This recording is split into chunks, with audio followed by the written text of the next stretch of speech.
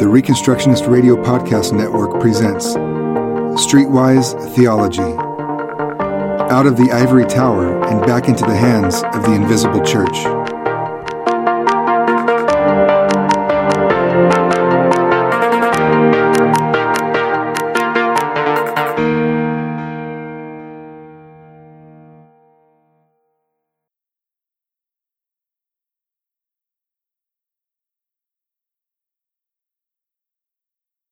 So, okay, and now I'm going to start off the recording. Here we go. Silence, please.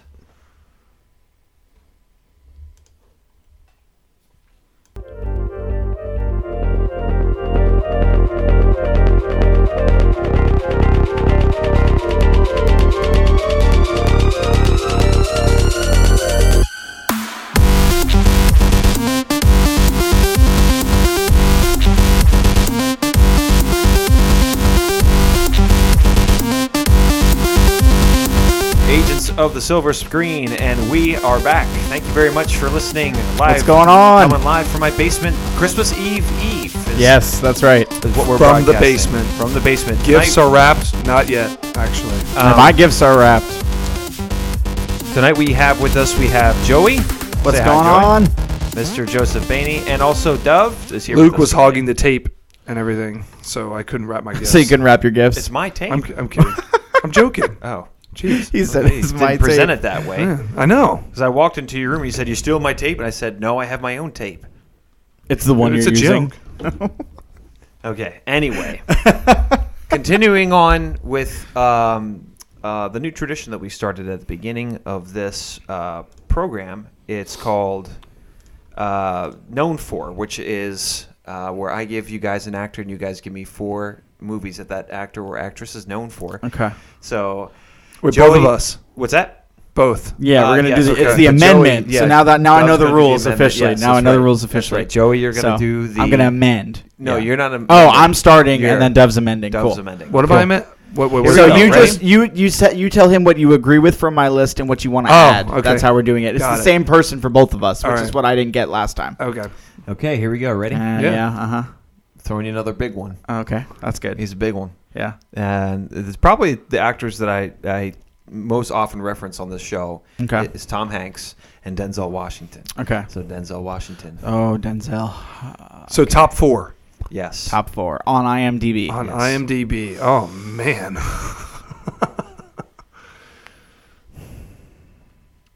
Come on, you gotta rattle him off, man.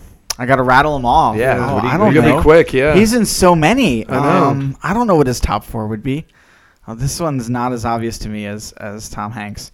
Bone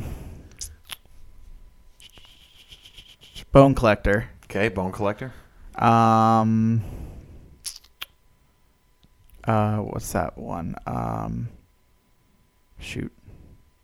I'm forgetting the name of the movie. It's not Judgment Day. What is it? Training Day. That's it. Thank you. Training Day. Sorry. Yes, okay, I was 2. thinking Judgment Day. Terminator was in my mind, but Arnold Schwarzenegger and Denzel Washington are not the same person. Let's go with. Maybe we'll do him next month.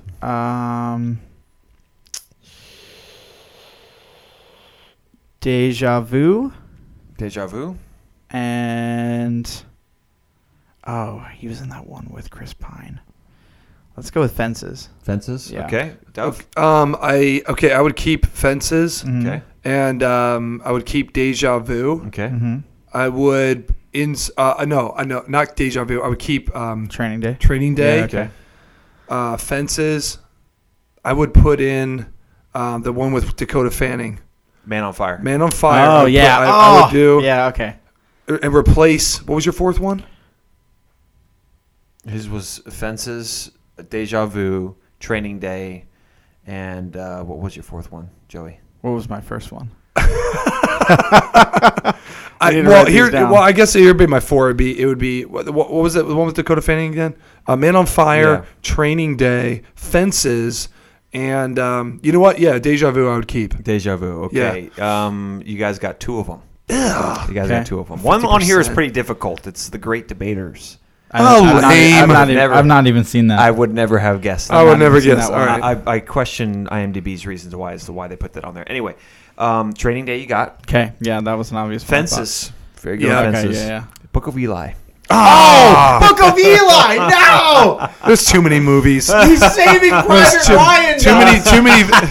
That one was another obvious one. Oh no, Too many movies, too little time Oh to think man, about. I think the people listening are starting to lose their faith in our credibility as commenters. Yeah, that was an obvious one. That's like one of my favorite Denzel Washington movies. Oh my goodness, that was funny. Okay, anyway, moving on to the good and the bad and the ugly. We have 7 options to choose from. Joy, let's start with you this time. Okay, cool. I'm gonna walk the plank again. Okay. So I'm walking the plank on Coco. Coco. Oh, Yeah. Okay. Yeah, so we're gonna talk a little Pixar here. Okay. Just because, and I mean, to me, it was walking the plank, just because I didn't know how it was gonna be. Yeah, because it looks a little weird. I thought it was looking a little weird too. And the other thing too is that there's actually this other movie out. It came out a couple of years ago called The Book of Life. Yes. That exactly. that based on the trailer, I thought it was going to be just a straight cop off. Yeah, man. And so I was kind of like, Yeah. So I went in not sure how it was going to be. Really not sure how it was going to be. I feel like before I address Coco, though, what I need to address is the absolutely horrible 20-minute short movie that came before it. Oh man, it was terrible. Oh yeah. Well, okay. So 20 minutes? Well, here you go. This is where Disney interferes and it gets all wrong. Okay. Because normally Pixar gives us a Pixar short. Yes. That's like 3 minutes. They develop a character in those 3 minutes and they have you crying by the end of the 3 minute short, right? Yes. Or laughing hysterically, or just this beautiful. was like 20 minutes, and it was the Frozen characters again. It was about the snowman, right? It was all about the snowman. And it was like, it just was the worst. It was awful. It was super politically correct, right? Because they're trying to find, because now that Elsa and Anna are together, they're like trying to find a Christmas tradition, but they wouldn't say Christmas. So it was like a holiday tradition that they want to do every year. And so it's just, I don't know. It was super politically correct. I would have even been fine if they had picked something closer to the, I don't know what they would celebrate in Northlandic culture, but, or Northlandic, I don't know how you would say that. Or where there's Iceland, sure. Icelandic, sure. Viking. Sure. I think it's actually Nordic. Nordic, yeah. I put those two together. You're right. So Icelandic or wherever they're supposed to be from. We tried that already. It's called Brave. But I mean, even then I would have been fine. But instead, it was like I don't know. Those characters in that time period being that PC was very weird. Because the song, the ones, first off, it was just a series of really hastily written musical numbers, and that weren't really all that catchy or interesting. There was no development. I guess they figured that little kids would be excited, but the thing is, I feel like a lot of little kids that got on the Frozen hype train are now way too old to have enjoyed this. Okay. That's interesting. But yeah, I'm not going to spend much time on it. It was just awful. And honestly, there was a petition online. So many people did not like this short that I heard that Disney agreed to take it out. So I don't even know if they play the short anymore at the beginning of the movie. Wow. Unfortunately, we caught it. So because we saw it in the first week. So I guess Disney still listens to consumers for certain things. I don't know. Maybe. I don't know. Real quick plug.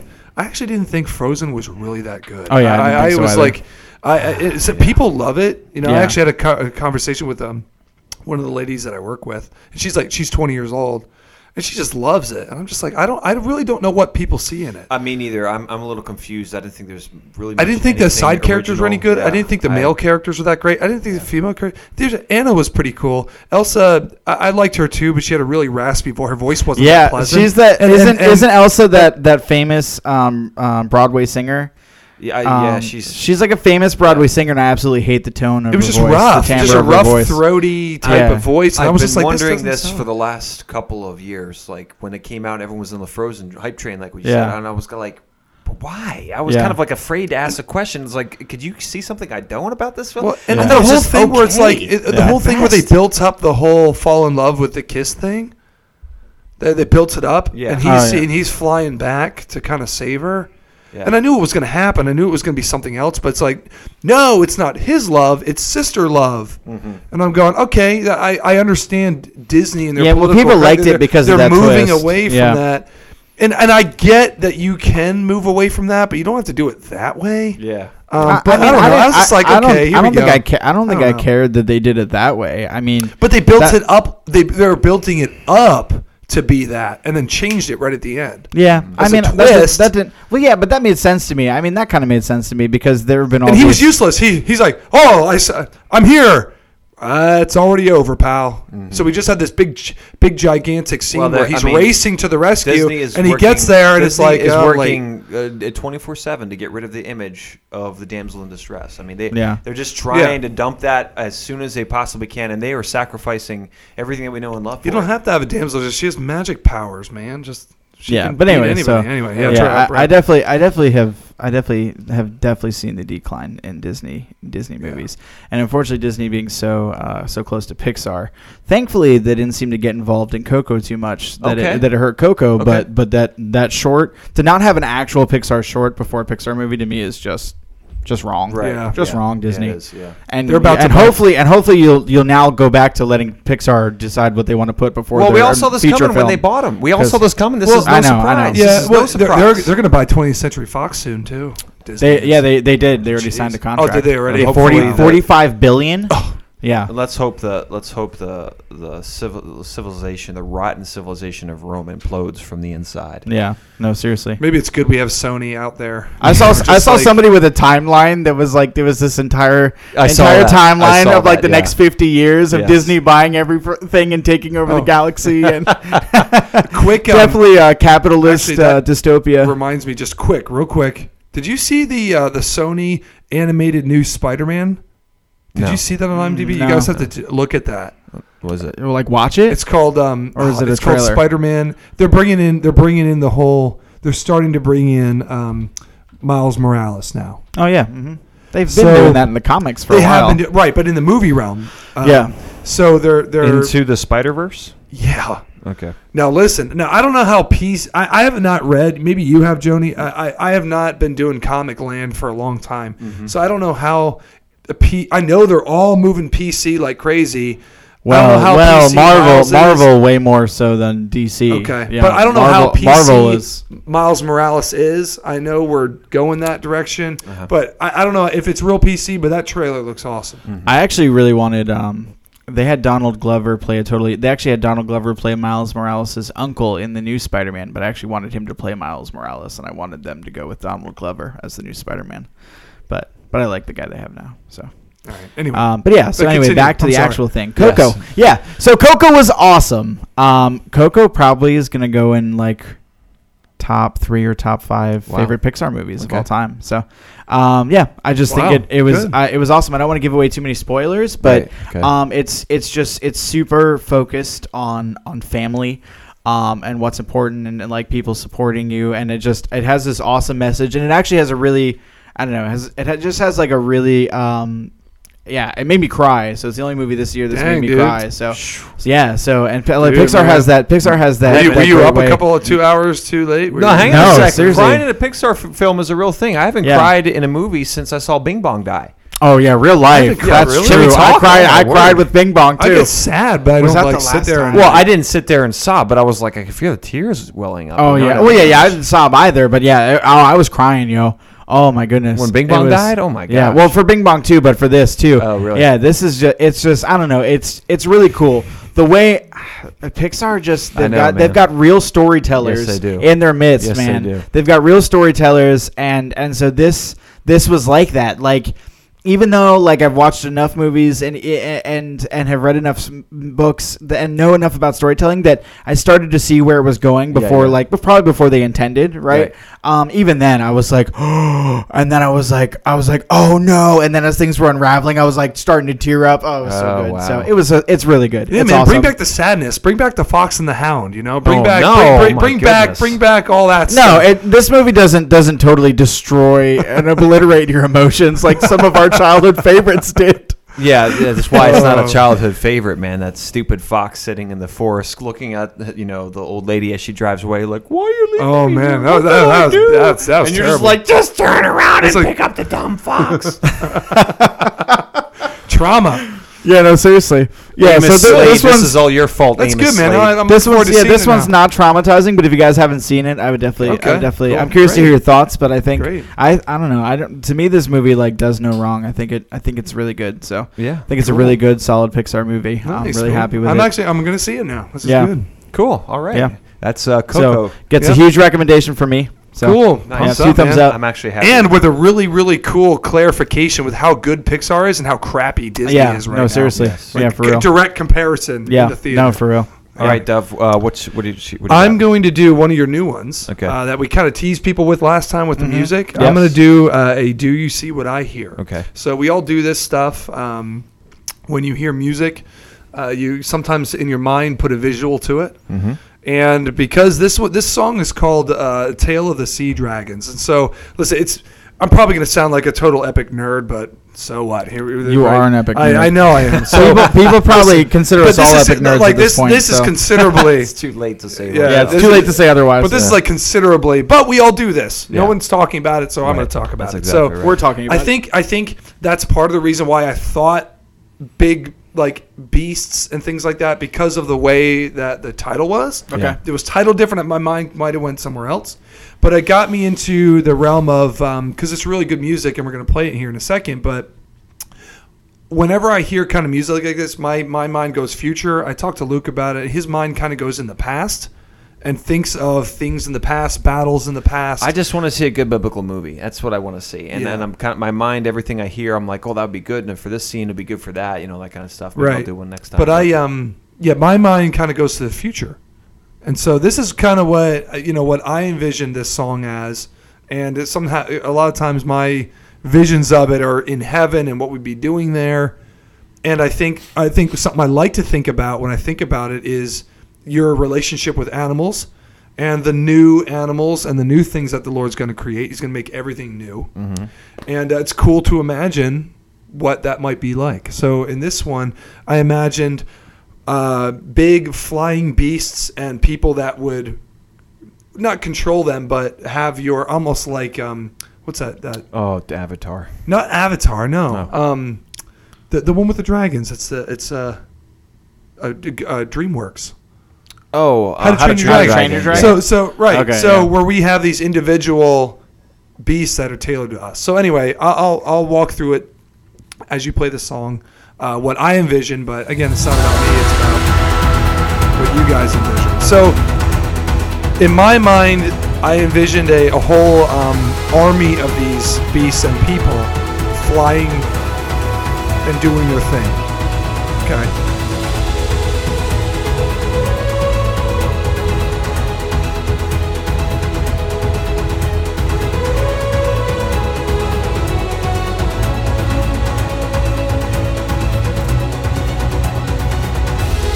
I'd be flying a griffin. A hippogriff.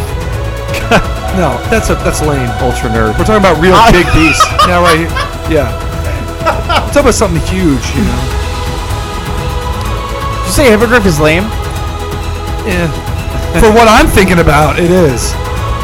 There's something I can throw. But if you imagine that, then that's what you imagine. It's whatever you want. Actually, I'm not imagining that, but he said griffin, and I immediately thought hippogriff. So this part coming up is, now this is a trained animal, so you do stuff with it. Right. Okay? So coming up here, at this part here, the beast, in my mind, tips over, and now you as a person are in some type of free fall. Okay. And it's following you. Okay. And so you have some type of spear or something that you use to direct your animal. Mm-hmm. And you're doing tricks, you're doing spins, and it does the same thing right behind you. And then you pan out, and it's a lot of people doing it. It's an army of people doing it. Okay. And then right at the end here, he catches you at the last minute before you hit the ground, and you'll know when that is. Right here. I'm not going to lie. Luke said Avatar before we started, and I can't get that out of mind. Right there is when he caught you, now you're back up. And everybody. And so now as a group, I imagine at this part doing group formations, tricks, things that you do as a whole army of people, not just individually with these So this is the kind of song and the kind of scene that Duvv's imagining. Yes. That would go right before something really bad is about to happen to all of our characters. No, man. No way. Well, like they've all learned to fly on these beasts, and we have the mantra of flying and training, and then something happens, and then we kick the crap out of the bad guy. Yeah, or the bad guy. I don't know.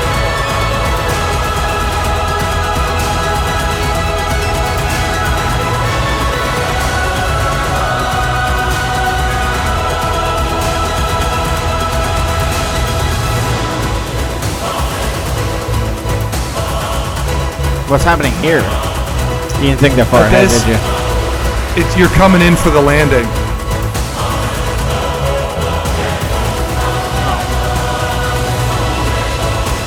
But it's whatever you want to imagine. Like I said, that's what I see. You know, it could be. What's the point? You know, it's whatever you want it to be.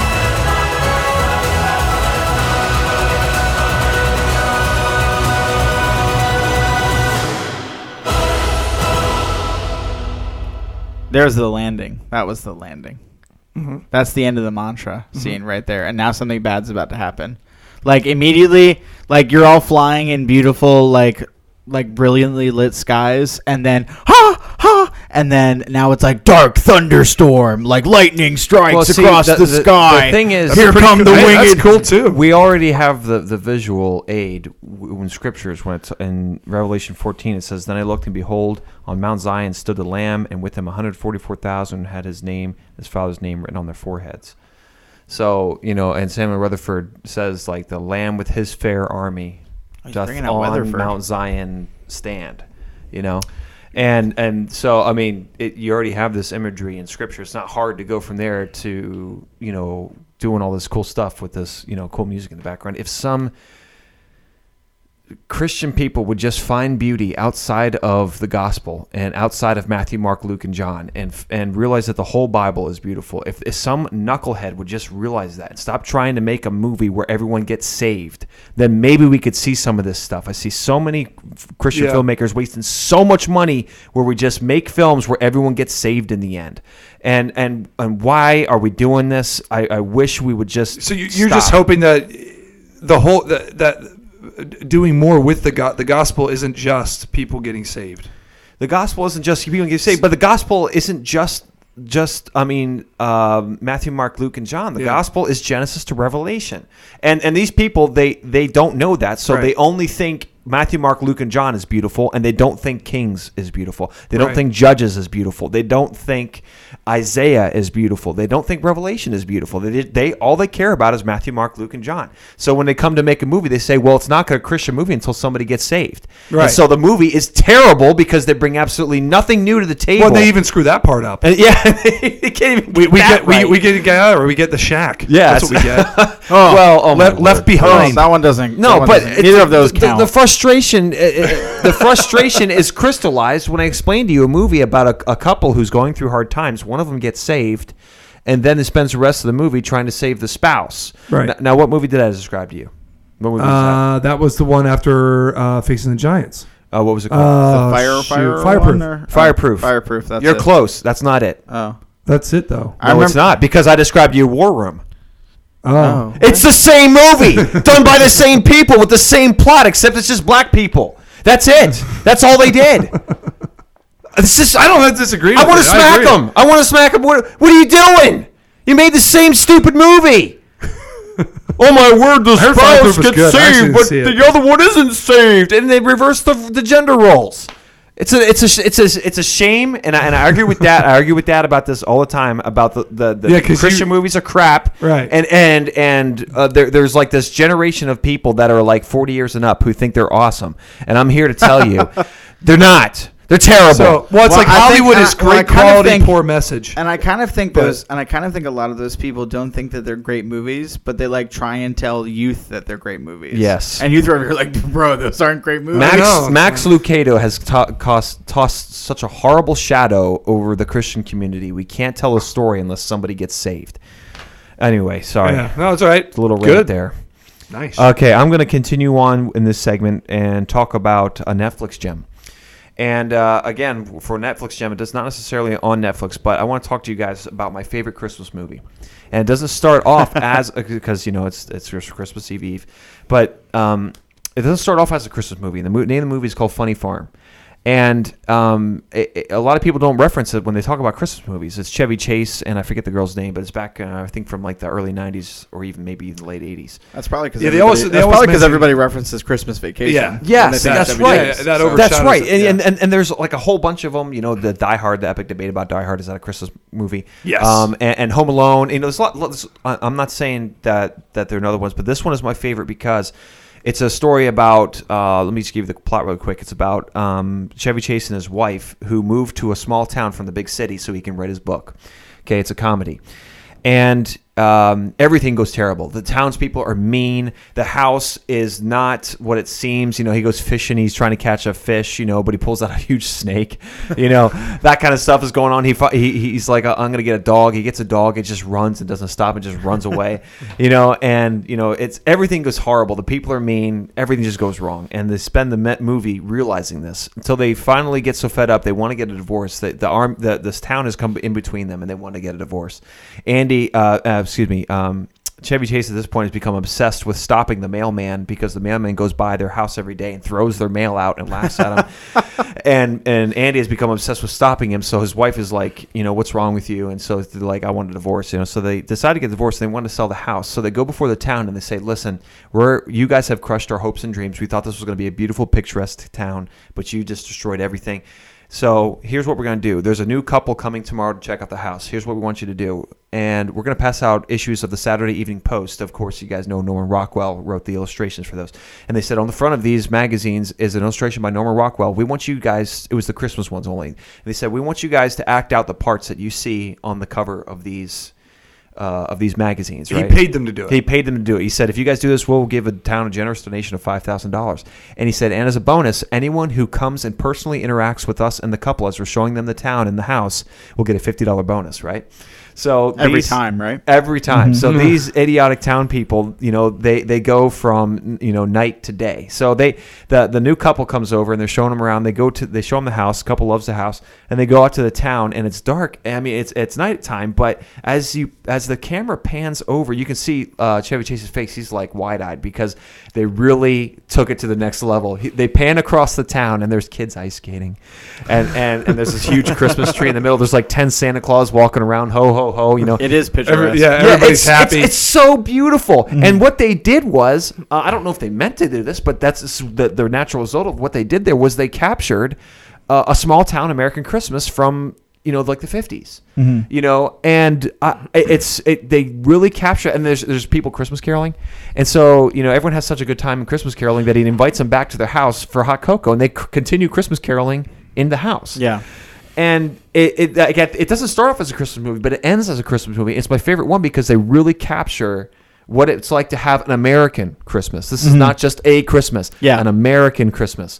And they did a really good job. The movie, in addition to being my favorite Christmas movie, has some of the funniest scenes I've ever seen in any movie. Yeah. I mean, and there's time. You know, I talked to my brother-in-law Dan about it. I showed my brother-in-law Dan this, and he's like, I didn't really think it was that funny. In the same conversation, we started quoting a funny part, and he just threw back his head and started laughing because he realized how funny it was. Yeah. Yeah. So.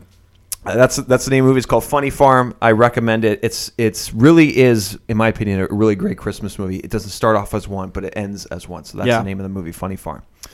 Nice. So that completes the good and the bad and the ugly. And, cool. And I should say too that I just want to clarify that I didn't really go into any of the plot of Coco just because I really just think you need to go see it. So yes, so I'm actually excited. So if you're a listener and you have trusted what I've had to say previous podcasts, then just trust me on this and just go see it. Yeah. So it's not one of those movies that like you have to be interested in the content to go see it. It has an awesome thematic message that applies to everybody. So yeah, that's good because it's all about family. So which I think is really cool. Oh, so good. They didn't mess around with ancestor worship in there, did they? Ancestor worship? No, I don't think so. You don't think so? What do you mean by that? Well, Mulan was farting around with ancestor worship. You know what I mean? You know, the ancestors, hear my plea. met me. Praying to ancestors. Yeah, they're praying to ancestors. I saw that in the preview. Like, it's all, but your ancestors and all that kind of stuff. No, it is really about family and ancestors, but there's not like prayer to ancestors. Okay. Essentially, like the idea is kind of just like in the movie, like I guess the idea that comes down and this is is kind of more like just that. I guess that like your family, when you have family who dies, I mean, even if it's people who you've barely ever interacted with, right? Like people from multiple generations, that those people are still like there, still working for your good, kind of a thing. And so that's much more like what it is. Mm-hmm. So it's like that there needs to be like, it's much more like there should be a respect for your family and for like people like just respect down the line. So like that, like you should that it's appropriate to understand where you came from and just respect that and to kind of like, and that your family like is there to love you and support you and and protect you and help you get where you need to get. I remember during a men's Bible study we talked about the legacies. Yeah. And I think it was I don't quote me on this, but I think it was James Madison. No, it was Jonathan Edwards. His legacy, I think it was Jonathan Edwards. His legacy looked at his like who his children were, and like there was like 16 lawyers, 13 doctors, 12 judges, 1 justice of the peace. Or whatever it was, and they looked down and they traced what his legacy left just from one guy, and then they traced this other guy. And they were like 13 prostitutes, 30 lifetime career criminals, and like this is all from one guy, and they were talking about like legacies, the kind of legacy that you leave behind sometimes can come down to like just one person. Yeah. You know what I mean? So that's actually kind of a lot what this is about, interestingly enough. So what you just described is kind of a lot what this is about, because essentially our main character, because Coco is like, is the title of the movie, and it's also like his great grandmother, and so it's not the main character's name. It's not the boy's name that you see in the trailer. He's not Coco. Coco is like his great grandmother. Okay. And so essentially but the idea here is that like his family has gone down a very specific path based off of what the husband of the mother and father of Coco essentially decided to do, who are both deceased now. Okay. They're both deceased, but essentially based on the way their relationship goes is the way that like has affected this family line like all the way down to the boy. That's exactly what we're talking about. Let's not talk about it anymore because I actually do want to see it. Yeah. I don't want any plot line. I don't want. I wasn't giving anything away, but yeah, and I just wanted to explain that the reason I didn't, because Luke gave like a little bit of a plot summary of like a funny farm, and so I just was saying that I didn't want to do that because I don't want to spoil anything for anybody. Yeah, just go see it. You got me excited about this thing. Yeah. Well, that's the thing. Because I was not interested in this movie. I'm like, looks okay, but after you talk about it, now I'm really interested in seeing it. Well, it's a Pixar film, so much respect there. Great history, great track record. Unfortunately, going south steadily, but surely. Anyway, what do you mean? Pixar? Pixar, yeah. Why? Because they're bought by Disney. They kind of went down, but came back up. Like it went down with like Brave and stuff, but now they seem to be coming back up. It's a graph. I would say it's a line graph going down. It's some spiking there. I admit, but it's going down. I don't think it's going down. Disney doesn't buy something and leave it alone. I'm sorry, it doesn't. I agree with you on that, but you're predicting what you don't know. You're making a prediction. I'm saying that the track record, when you go from Toy Story to Bug's Life and Incredibles for like Finding Nemo, seriously, like 6 or 7 films in a row, they were out of the park. But then Disney bought them, and then it was hit or miss. Now it's hit or miss, and they're not going to stop until it's miss. There's no hits. How many misses have we had? Cars 2. Can we talk? Cars 2, Brave was them, right? Was Pixar? Yeah, or was that actually just Disney? No, that was Pixar. That was Pixar. Brave. Cars 2 and was it the little dinosaur? Yeah, the dinosaur one. Well, that one was awful. That's definitely the bottom for me. Okay, I don't want to say that one was bad, but I was just like, what's the point here? This beautiful imagery and stuff like that. Yeah, it was like it wasn't really doing anything new. It was beautiful, but it was like I was like, it's not up to snuff to what Pixar usually does. It was weird. And so, but there was like 7 or 8 films when they first started before Disney bought them, where it was just like out of the park, out of the park. Sure, but we've named 3, and I can't think of really any others that are really bad, I would say. So I don't know if I would say hit or miss. Finding Dory? Oh, I liked Finding Dory. I thought it was just meh. No, I enjoyed it a lot. Yeah. Oh, yeah. I mean, I definitely would say that it was probably. I mean, to me, it was a sequel movie. But even Pixar, like they do good sequels. To me, it was a good sequel, but it wasn't as good as the first. But that's most sequels. Period. So. Anyway, moving on to the next segment. The big ticket item I don't we're think talking they're going about down. today. That was my point. I don't think they're going down. I think they're going down. I don't think Coco and Inside Out for me are both towards the top. So if you want to call that a spike back to hits among misses. Now anyway. Yeah, but huge hits. That's my point. Yeah, I know they're still like. Dude, Toy Story 4 is gonna come out too, man. I rest my case with Toy Story 4. Oh yeah, that's true. Leave it alone. Fair. That's fair. That's true. You don't want them to make Toy Story. No, that's definitely Disney. Stop. That's definitely a. We got to get some more money out of this. Yeah. Listen, it could be great. Let's see. Pixar can make it great. I understand it could be great. We're gonna have. We will have nice things. We will have Toy Story as long as Tom Hanks and Tim Allen are alive. When they die, that's when Toy Story dies. Are you kidding me? Yeah, Disney. What? Carrie Fisher's dead, and Disney's still making digital versions of her face on characters. So they'll be. They'll probably. I don't think so. I think it dies with them. No, it doesn't die with them because what they're going to do is they're going to replace Woody and Buzz with 2 female lead characters, and bam, there's another 30 years. I was going to say that they probably have Tom Hanks and Tim Allen in a vault somewhere, just recording lines. Just say whatever you want. Just say whatever you want, guys. They've probably got like Robin Williams. They've probably got like 500 hours of just them talking, and they're just going to split that stuff together to get their lines. Wow. I wonder what happened. Read the dictionary. I wonder what's going to happen when John Lasseter dies. That's what I want to know. Yeah, because he's like Mr. Pixar. Keep going. Is Lasseter doing? Is he the one doing Incredibles 2? I don't know. I just know that he has like a hand in almost every single Pixar film. I know he does, film. but I forget who's doing. That's Johnny Lasso, man. I think Incredibles 2 will either prove or deny Luke's theory that they're steadily going down. If Incredibles 2 isn't up to snuff, then we can admit it. But we'll see. Luke's making a prediction. We'll see if it comes true. I don't know. And an observation. Well, you guys also have to tell me what you think about Coco, because maybe you guys don't like Coco as much as I did. But okay. Anywing, this is the third time we're going to try and get out of the segment. Yeah. Sorry. Here we go. Guys. We're going to move out of the segment now. Sorry. I'm physically stepping out of this segment and into the big ticket Luke's item, just leaving. He's just walking upstairs. Which is. We are talking this month about the Justice League. Justice League. Okay, so pretty much to break down the plot. Obviously spoilers, but Batfleck. Yeah, full of spoilers. So watch out. Batman is assembling a crack team, if you will, of superheroes. Of superheroes who are way better than he is.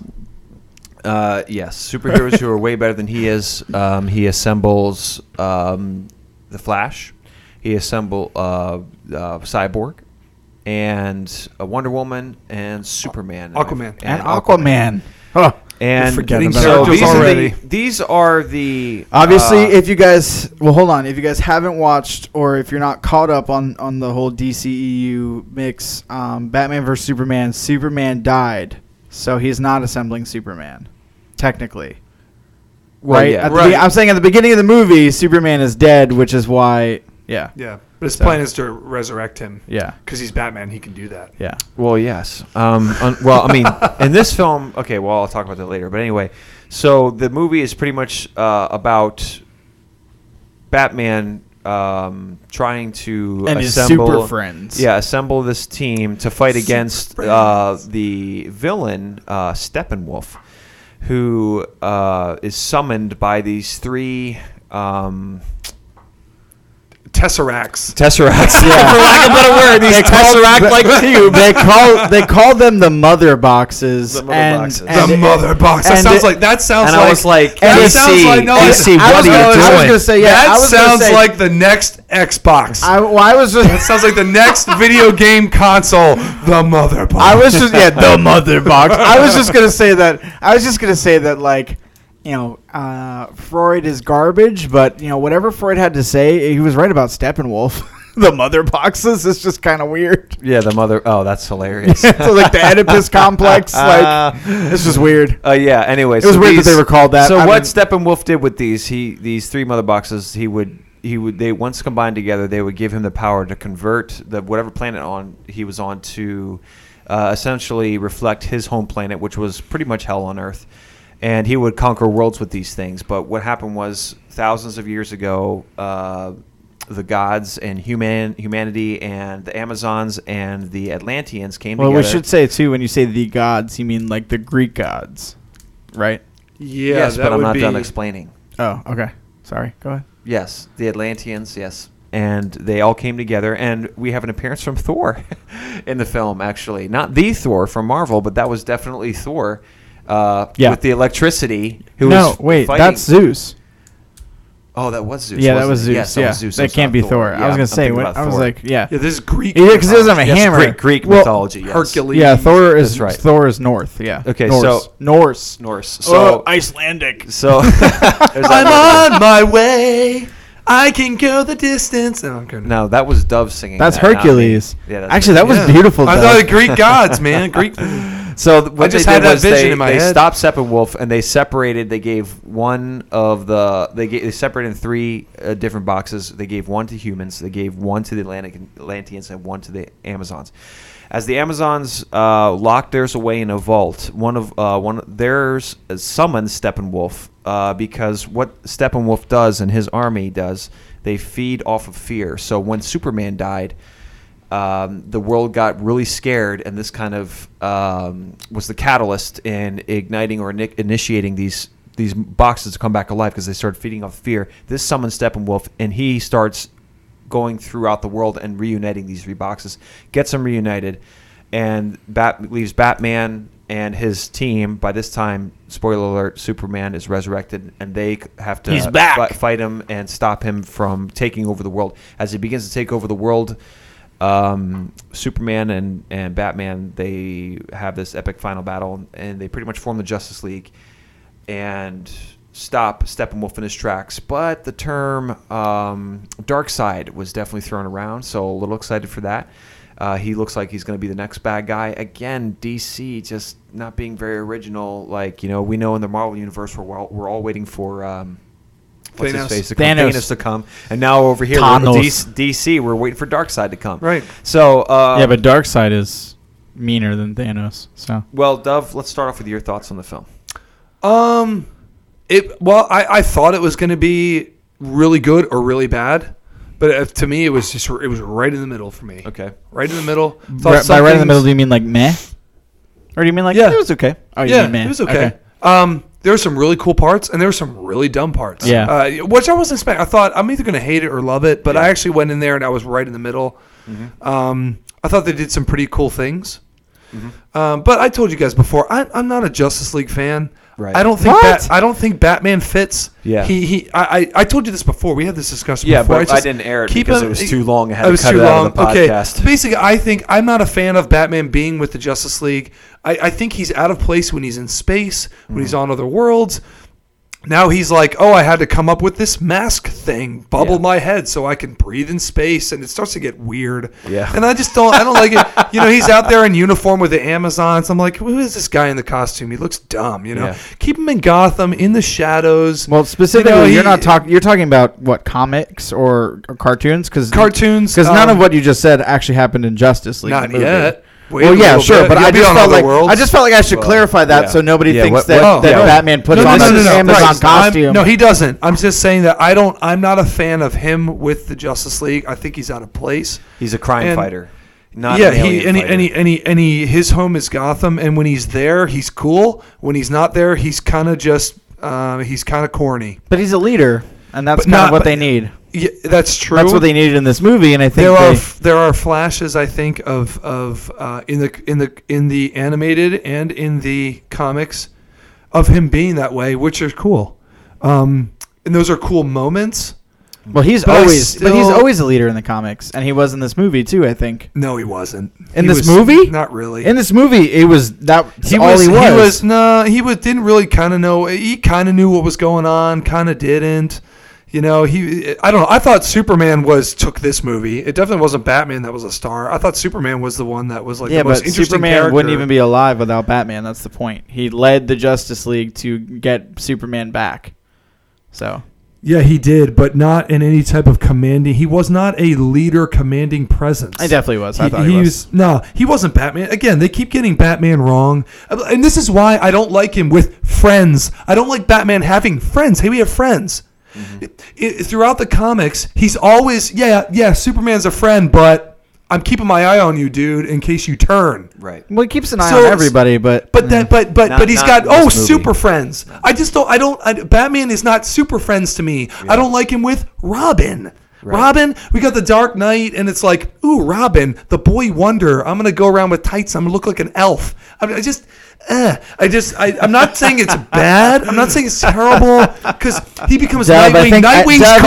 Nightwing's cool. Yeah, I'm just not a big fan. I like when I'm not saying it's terrible. I think you subscribe to a very specific type of Batman that's only there in certain comics. Time out. He's subscribing to the original idea. This is the original Batman. It was by himself, and he was fighting crime in Gotham. He was not fighting aliens. I like the Dark Knight. But he's saying he doesn't even like him with Robin. Not really. I don't say that. There are parts. I do think he's good with Robin. I just don't think Robin. Worn, I just don't think Robin since like the 1960s. I don't think Robin's a great character. Mm-hmm. That's what I think. Mm-hmm. And I don't think he should have been written as such. Mm-hmm. But anyway, that's what my original thoughts. My original thoughts. Not anymore. All the Robins are. They're too PC. But anyway, PC. No, DC though. Like DC is too PC.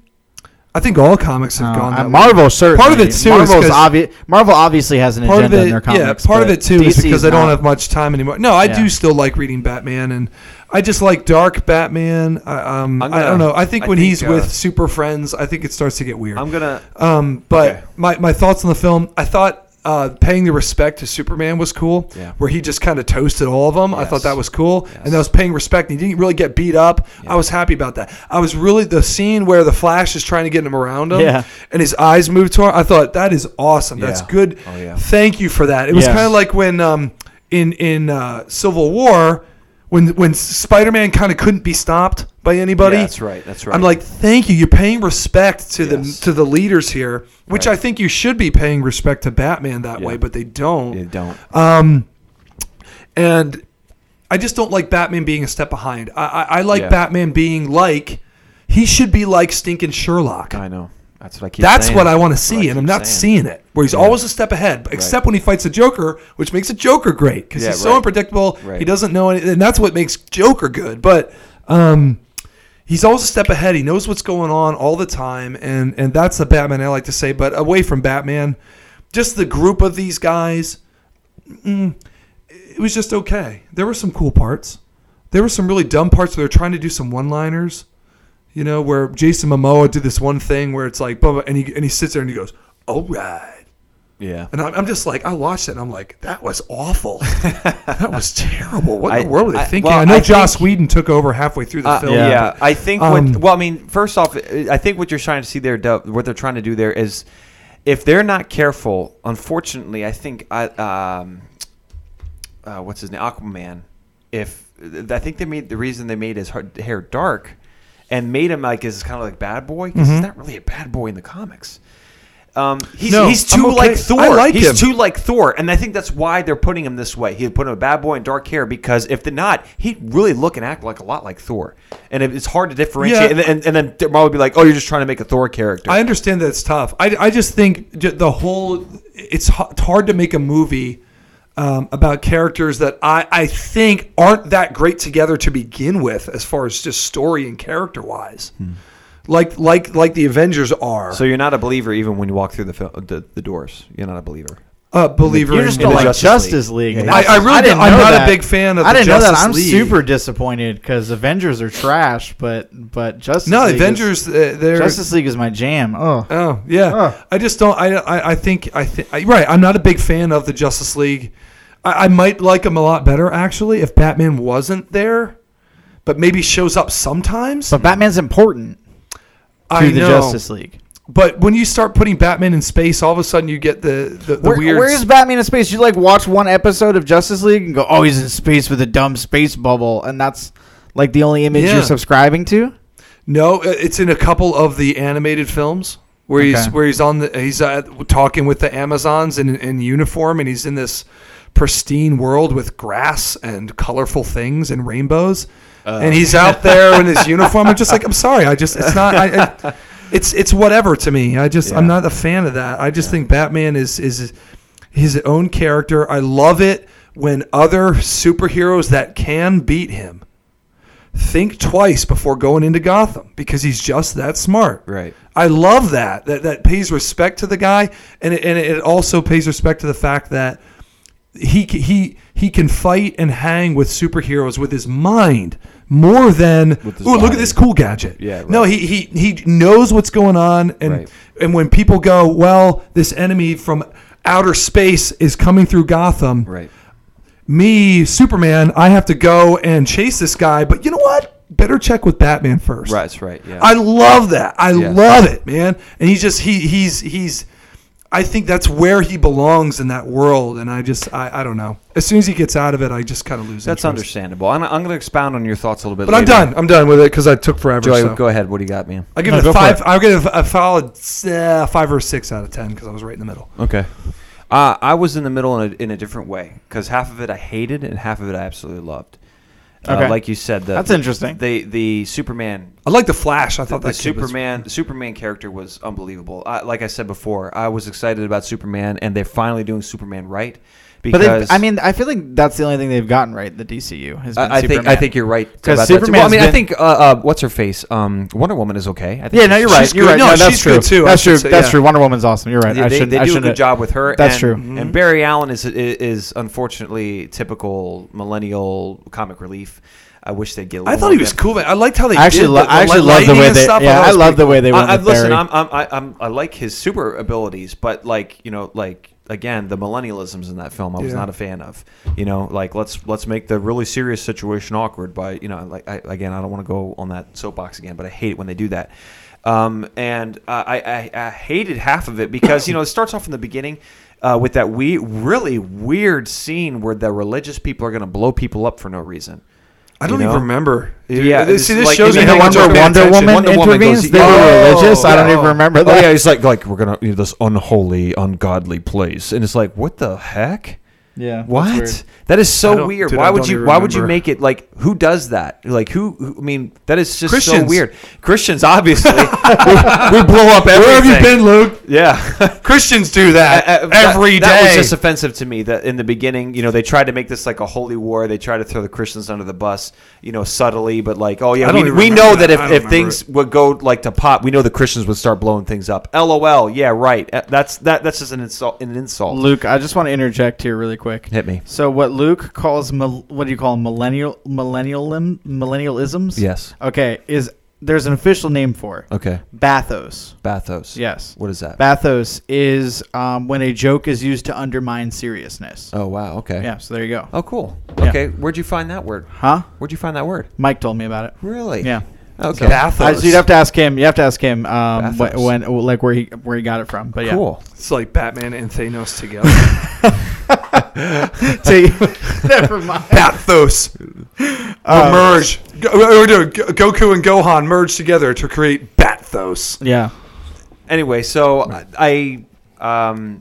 it was really weird how they tried to do this whole like, the alt-right would start blowing things up. These religious people would start blowing things up. I saw that. I didn't even. I didn't notice it. I mean, honestly, watch it again because you're like, to me, Luke, yeah, but guy is like, Luke, that scene is also so forgettable. Like, I know. Well, Luke, your whole intro about like how the mother boxes came together. I'm like, I don't remember any of this. Oh yeah. It's probably how. You mean the Green Lantern cameo? I remember that. Yeah, Green Lantern. That was pretty dope. Cool. Yeah, it was pretty cool. Dude, I don't remember that. Was it the Green Lantern Corps? No. Like one of the Green Lanterns shows up during that whole scene where the Greek gods are fighting and the Amazons. And yeah. Green Lantern shows up and starts beating on Steppenwolf. That's right. I remember that. That's right. Yep. Because remember Steppenwolf says no Kryptonians, no lanterns. Right. And here's the thing. No one to save you. I can't believe some of the things I saw in that film. First off, when Steppenwolf appears, he starts tearing up the Amazons, and I was like, my jaw hit the floor. I was like, I can't believe that they're doing this right now. I really can't believe that this male is beating up on all of these females, and he just totally whooped them. And I was like, I just can't believe my eyes. It was so great. It was such an absence of political correctness just for those few fleeting moments. I was like, this is just so great. It's so refreshing to see. I can't believe I'm even seeing this. And secondly, a lot of times in the cartoons, I watch the cartoons. Wonder Woman is noticeably more powerful than Superman. And this one, they finally, like you said, Duvv, expounding on your thoughts, finally they gave Superman the respect that he deserves. Absolutely. Superman is like the Justice League is not possible without Superman. There's a couple more people that you can like swap in and out. You got no go to Superman, forget it. And Batman knows that. Batman knows that. Yeah, to me you can't get rid of. I mean, I know Duvv disagrees, but to me you can't get rid of the trio. So to me, Wonder Woman, Superman, and Batman all have to be there. And you know what? I could probably agree with you on that one. I understand that. To me, they all have a place. But that part where she's like, don't make me do this, and she's about to do her whole cross the hands thing. And she's about to do it, and then Superman just goes like that, runs up to her, and he stops her. I was like, my jaw hit the floor again. I was like, I can't believe this. Are you interested in Christian education? Would you like to learn how to be a Christian teacher or how to run your very own Christian school with success? The GCS Apprenticeship Program can help. Learn more on our website at gcsapprenticeship.com. So, again, like the absence of political correctness in that respect. In the beginning, you had everything politically correct because these religious people are the bad guys inexplicably. Yeah. And when everything goes to pot, we gotta watch out for those Christians. They're gonna start blowing things. Yeah, that scene was bizarre to me because I'm pretty sure they did that whole thing just to have a joke. What'd you do this afternoon? Well, nothing. Listen, I think Hollywood actually buys into that. Like the real terrorists are the conservatives. I think they actually believe that. Well, sure. I'm not saying that they're not. I'm not saying that they don't buy into that. But like that seemed to me like barely had any real point. I guess. I know, but that's the point. The point is, hey, watch out for the conservatives because they're going to start blowing things up. I didn't even feel like it was that direct. It just felt like it was insulting to me. I was just like, I don't remember. It's insulting to me. To me, it felt like someone Maybe Zack Snyder had a point for the scene, and then Joss Whedon turned it into a joke. Like that's what it kind of felt like. Well, to me, it's like, why would you put that in there?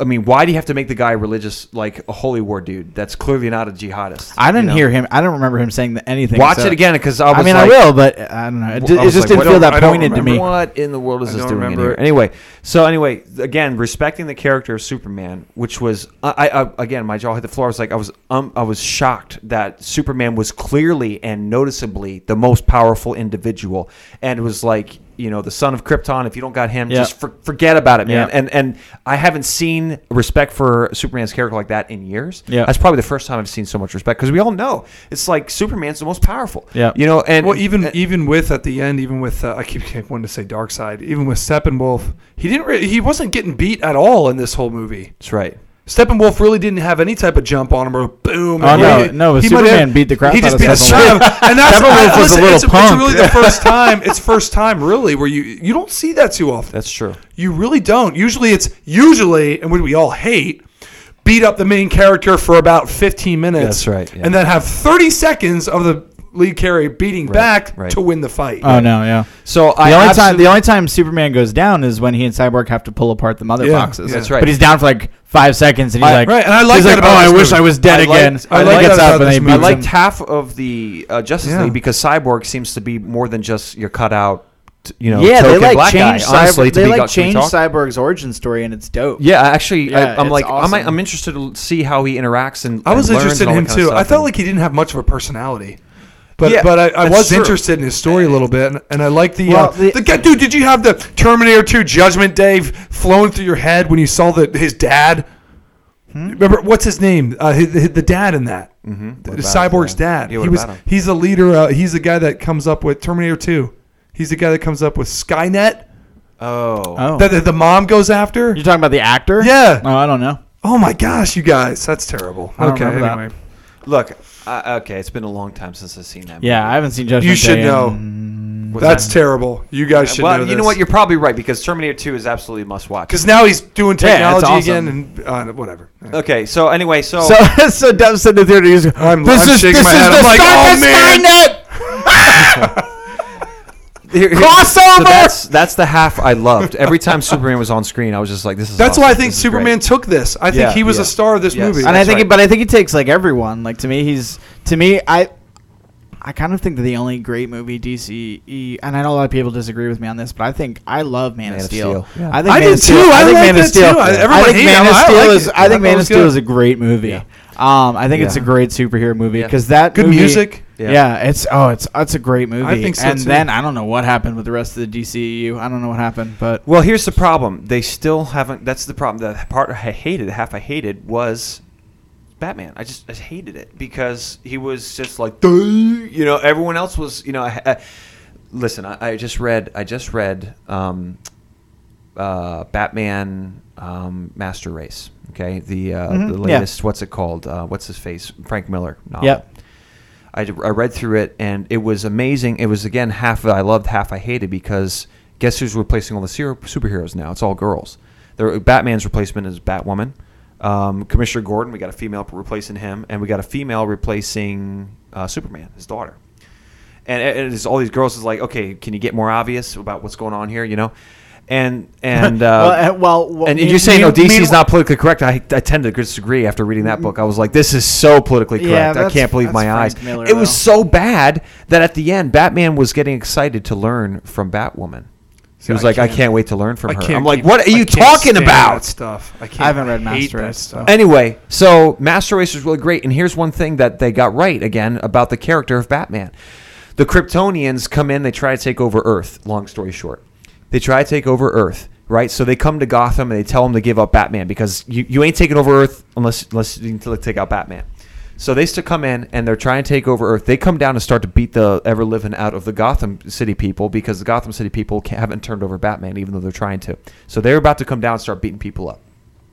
Batman unleashes his contingency program because he always has a contingency program on everybody at any single point. Batman is ready just in case you go the wrong way. So he initiates this protocol that he has been saving just in case Clark ever went south, and that was to put probes up in the sky filled with microscopic amounts of krypton and cause like this acid rain of krypton on the whole city. Mm-hmm. So here's all these Kryptonians, there's hundreds of them, and he just releases this acid rain on them filled with krypton, and they get weak, and the Gotham City people start beating the ever-living out of them, mm-hmm.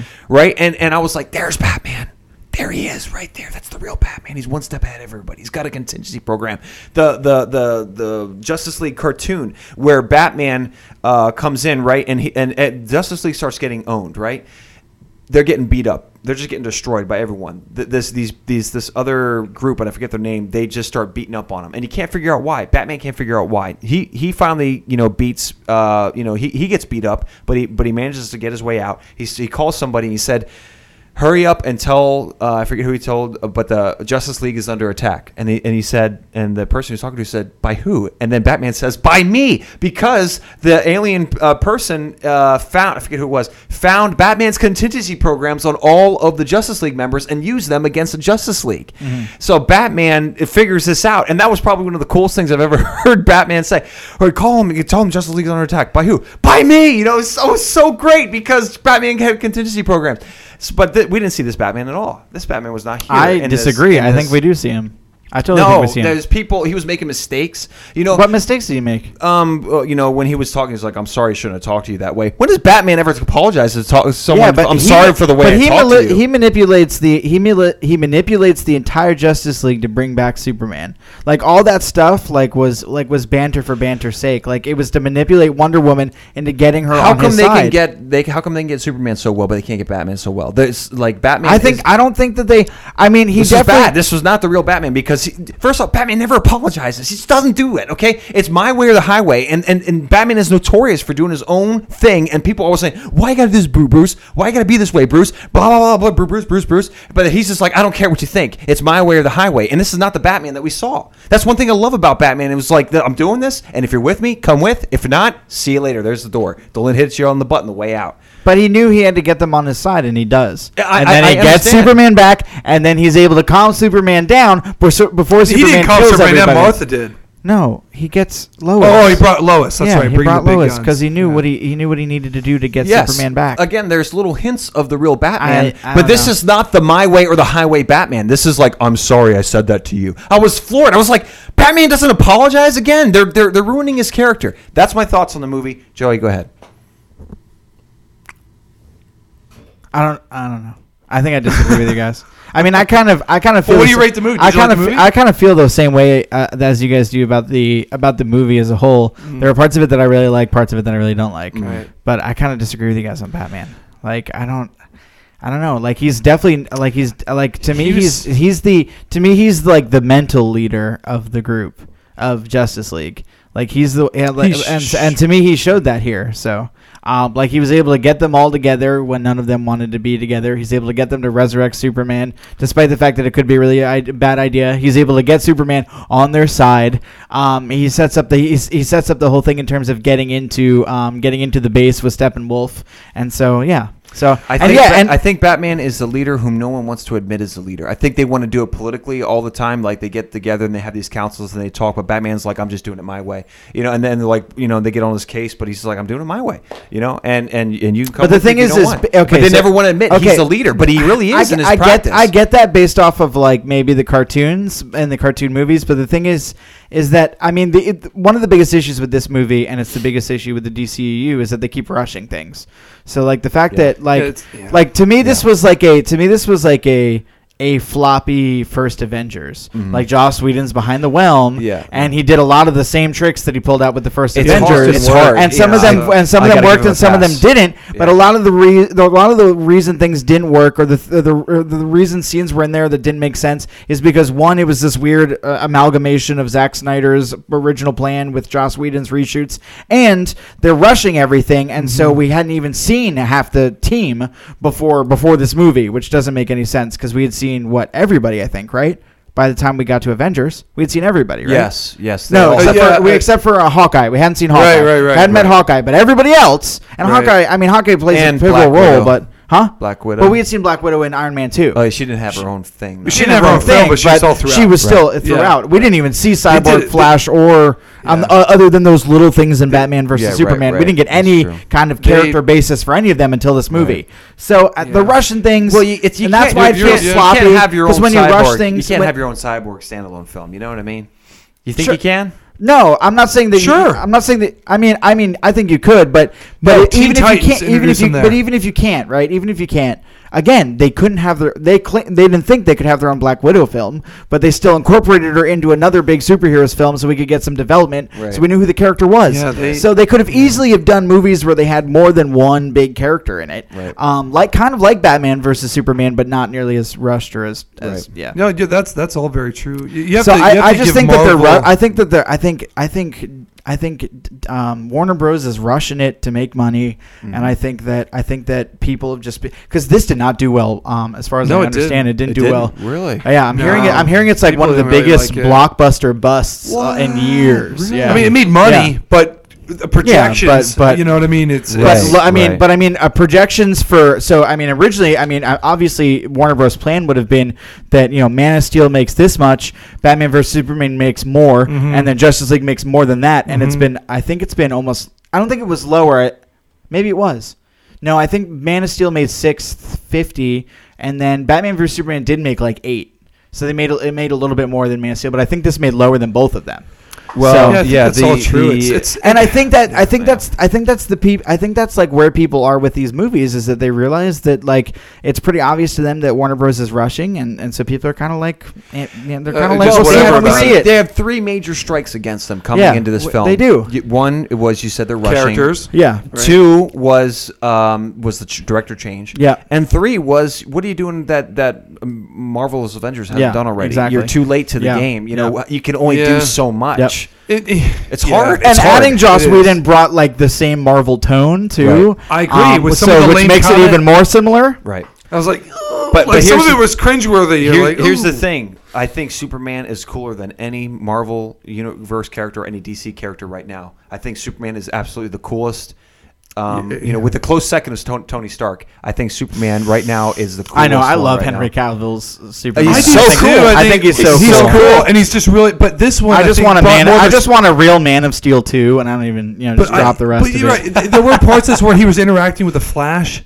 He's starting to interact with these people, and you've only seen him interact really with Batman and Lois. Right. Yeah. But when he was interacting, you're right. I thought he stole the show. Yeah, I thought he was a star of it. I think he's stolen the show in every movie because I think he was the better part of Batman versus Superman. I agree, man. Yeah, It really totally is the coolest representation of any comic book character that I've ever seen. And I should say that I think they have kind of generally gotten Batman kind of wrong too in the DCU, but I think it's because they've been rushing it. Mm-hmm. But to me, they got Batman as close as they could have gotten in terms of doing him well with the way the story was set up in this one. Right. Which is that this is the first time he's encountering all of them, and he just found out he didn't even know about any of them until Batman versus Superman. So what is this, like less than a year later that this is happening, right? Yeah. So he's just encountering all these aliens. This is all new to him. So no matter how smart or Sherlockian he is, this is not the Joker. This is something very different that he's adapting to it pretty quickly. And to me he does. He manipulates all the characters to get them to do what they need to do to become a team. So yeah, which is what none of the Avengers are able to do. There were first flashes. Avengers movie. Yeah, you're right. There were. Remember, they need Agent Coulson to die to all unite.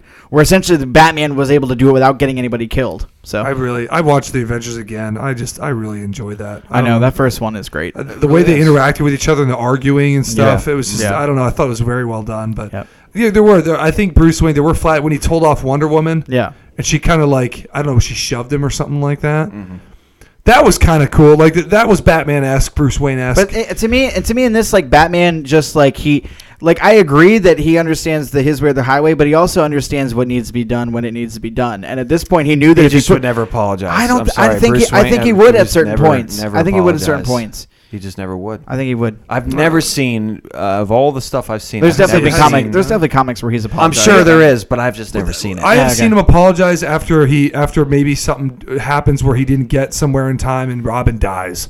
Yeah. Now he's saying he's going, I'm sorry. Yeah, right. I've seen he's apologized for other things. Yes, when he apologizes, it's not for something that I said. It's like something huge. Somebody's dead. That's when he apologizes. He doesn't apologize. I'm sorry I offended you. Come on, get that out of here. That's not Batman. I understand where you're coming from. I don't know. To me, I think they did Batman as well as they could given the circumstances. My favorite here's what I think I really just want them to do is if they're really gonna now they're rushing Flashpoint. Flashpoint was originally barely on the radar, and now it's going to be the next DCU movie. Okay. So I think if they're going to rush Flashpoint, it is, but they're rushing it, and they shouldn't be. And just like every other good storyline they've dealt with and totally botched, like I think they're just going to do that. But what I would like them to at least do is just scrap it. Well, just scrap it with Flashpoint, and just like Rebirth, can we rise from the ashes. Can we talk about probably the greatest part from Batman vs. Superman was the reference to Flashpoint. Mm-hmm. Like, unbelievable. I can't believe they did that. That was such an awesome reference. I was like, what? Like, they took it seriously. It wasn't like something stupid. It was like, wow, this is really cool. Yeah. Can I just, go ahead. Real quick, 10 seconds. I think the closest I've seen to, wow, that is Batman, in all of the Batman films combined so far, is when he took out those dudes to save Martha on that one floor. Oh yeah, I know. That's like that to me is that to me. Like I will go back. I went back on YouTube and watched it on my phone because I'm like that right there. The way that he does that and it's dark and he's just and he's just taking out. I was like, that is probably the closest representation as far as I should say as far as fighting goes. Yeah, right. Is what Batman's like, and I really enjoyed that. So I think for me, I give this movie 7 out of 10. Okay. So there were parts of it that I really, really liked. I thought they nailed some stuff that I really enjoyed. I actually thought they did well with all the characters. I love Jason Momoa as Aquaman. Mm-hmm. I actually really enjoyed, even though there was a lot of bathos. They kind of pushed it all on Barry, but I also thought they still developed his character. Like, I don't know, his character was. I was rooting for Barry a lot during that movie, despite the fact that he was like breaking some of the seriousness with jokes. I was still rooting for him. But I thought some of the jokes were funny. Yeah, they were too. I've never fought anybody. Yeah, no, that's true. Push people I thought they were. I thought it was funny too. I liked. So I thought they got the characters right, and there were some scenes that I really loved. They're continue to get Superman right. So maybe rather than scrapping everything, what they should really do is just kind of like do a soft reset with Man of Steel 2 and get their stuff together. I don't know how they're going to save this. 7's pretty good. Yeah, I always give 5 or 6 for me. Yeah, I think I actually give it a 7 just because of Superman. I mean, I just again, I 7 is kind of where I fall. 7 is kind of where I fall when I really like certain parts and then really don't like other parts. But you hated the Avengers though. The first one. No, I love the first Avengers. Oh. First Avengers is like one of my favorites. You said earlier the Avengers were garbage. I'm talking about in terms of teams, like comic book, cartoon, like movie, whatever. In terms of teams, I think the Avengers are lame compared to Justice League. I love Justice League. I would just flip that. Yeah, he would flip that. I know. That's a super disappointment to me. Anyway, I'm sorry, the John. movie. No, sorry to disappoint you. The movie is Justice League. I think you'll get a recommendation from all of us on this one. Yeah, go see it.